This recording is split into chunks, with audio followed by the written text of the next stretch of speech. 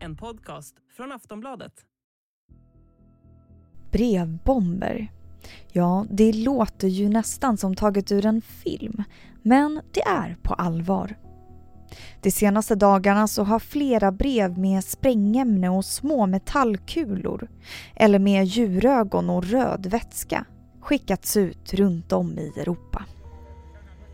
Spain stepped up security at public and diplomatic buildings on Thursday after a spate of letter bombs. A number of packages was sent to official buildings, including Prime Minister Pedro Sanchez's office and the Ukrainian embassy in Madrid. It was later disarmed by his security team. Vem eller vilka som har skickat dem, det vet man fortfarande inte. Men mottagarna känner man givetvis till. Det är ukrainska ambassader och konsulat och andra politiska ämbeten runt om i Ungern, Nederländerna, Polen, Kroatien, Tjeckien, Italien och Spanien. Och i Vatikanstaten ska entrén till Ukrainas ambassadör ha vandaliserats. Motivet då? Ja, inget är klarlagt, men valet av mottagare gör att det spekuleras i att det kan ha en koppling till kriget i Ukraina. Men inget är som sagt säkert. Så vad är det senaste spåret just nu i jakten på avsändaren? Det har också kommit uppgifter om att brevbomberna skulle vara hemmagjorda. Vad vet man om det? Har de utsatta länderna något speciellt gemensamt? Och behöver vänta oss fler farliga brev framöver? Jag heter Vilma Ljunggren, det här är Aftonbladet Daily och med mig på telefon har jag terrorforskaren Hans Brun.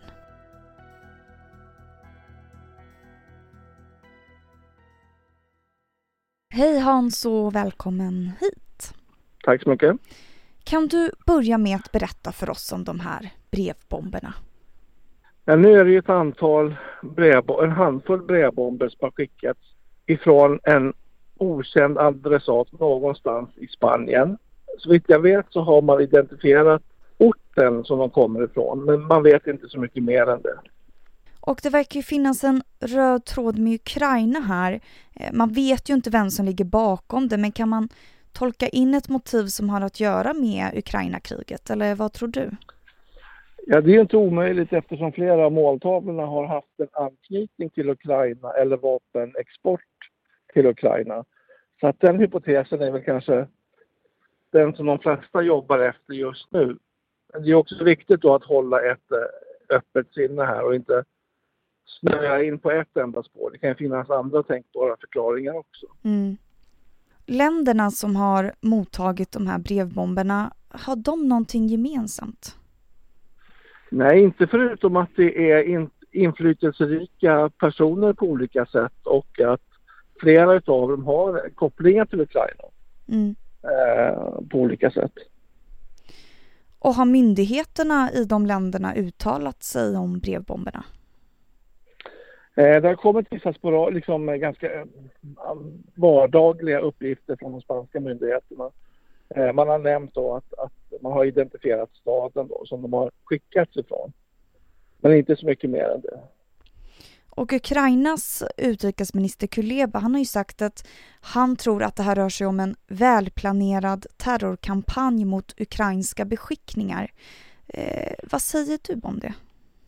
Det kan mycket väl vara så, men vi måste också hålla i minnet, även om vi sympatiserar med Ukraina och Ukrainas kamp mot den här ockupationen då, så att det ligger väldigt mycket politisk retorik i det också. Det är hans jobb att presentera problemet på det sättet.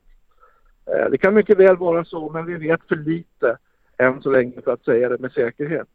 Dessutom kan jag kanske personligen tycka att om det här ska vara en systematisk kampanj mot Ukraina så hade jag kanske förväntat mig fler och större åtgärder än det här. Och det här är obehagligt och farligt, absolut. Men det är ändå förhållandevis lite för att komma från en statsaktör som Ryssland, om det nu är Ryssland som ligger bakom det här. Om vi pratar om själva breven då, hur lätt är det egentligen att skicka iväg en sån här brevbomb? Går de liksom inte igenom någon typ av säkerhetskontroll eller hur funkar det? Ja, det är enorma volymer som hanteras av posten och olika budorganisationer varje dag. Och det är inte så att varje brev kontrolleras manuellt inom ett land. Går det utanför EU till USA till exempel, eller tvärtom, då finns det andra sätt. Då gör man en noggrannare kontroll av utlandspost. Men det bästa sättet, typiskt sett, är att kontrollera posten när den kommer fram till mottagaren. Det är där man kan göra den här riktiga, ordentliga genomgången. Och den här typen av mottagare, olika företag och organisationer som har motståndare, de brukar ha system på plats för det här redan. Men att skicka iväg ett sånt brev, det är inte så svårt i sig. Det är inte helt okomplicerat att hantera olika typer av sprängmedel, oavsett om det är brandfarliga medel eller sprängmedel med splitter. Det kan vara ganska farligt. Så att det kräver en viss kunskap. Det är inte jättesvårt, men man måste ha lite kunskap faktiskt. Men det känns ju också lite som ett trubbigt vapen. Hur stor är risken att någon annan än måltavlan drabbas av det? Ja, den är ju ganska stor, och det har ju hänt tidigare, speciellt under 70-talet, att oskyldiga så att säga, inom citationstecken, kom till skada.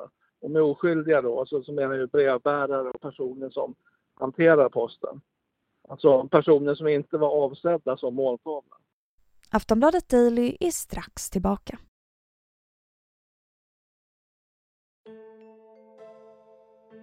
Så lite trådar finns det alltså. Man vet fortfarande inte vem eller vilka som är avsändaren, men man tror att de har skickats ifrån en spansk ort. Och mottagarna har alla gemensamt att de har en koppling till Ukraina på ett eller annat vis. Nu ligger bollen hos polisen, men hur lätt är det egentligen för dem att reda ut vem som har skickat det här? Vi hör Hans Brun igen. Det kan vara ganska svårt, men man har lyckats med det tidigare i ett historiskt perspektiv.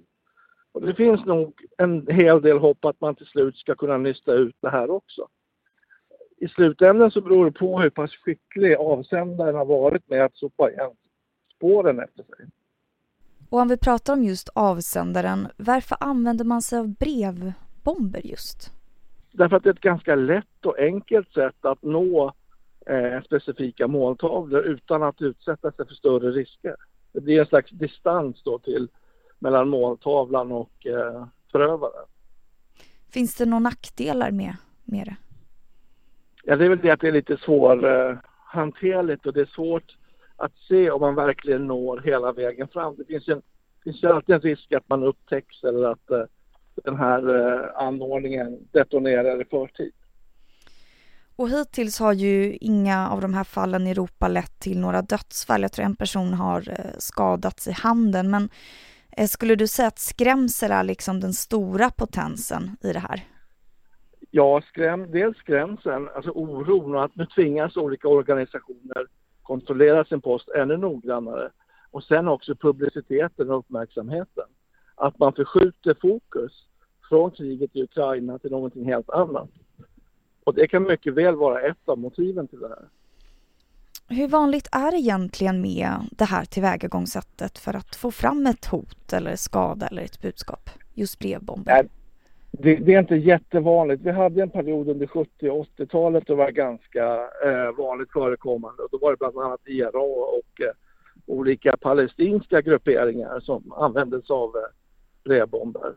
Vad tror du då? Kommer vi att se fler sådana här fall framöver eller vad kommer hända? Ja, det är inte omöjligt. Jag hoppas att vi slipper se det förstås. Men det är inte omöjligt att det kommer en andra våg av sådana här brevbomber. Och hur allvarligt skulle du säga att det är det som har skickats och hänt nu? Ja, det som är intressant här det är egentligen att se hur pass lång uthållighet den här förövaren eller förövarna har. Om de har förmåga att skicka ut flera laddningar eller om de har haft en begränsad förmåga. Det får vi se nu inom de närmaste veckorna här. Tack så mycket för idag. Tack så mycket. Du hörde precis terrorforskaren Hans Brun. Och jag som gjorde det här avsnittet heter Vilma Ljunggren. Tack för att du har lyssnat.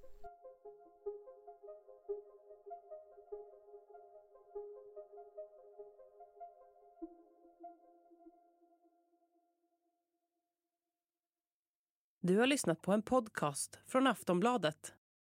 Ansvarig utgivare är Lena K. Samuelsson.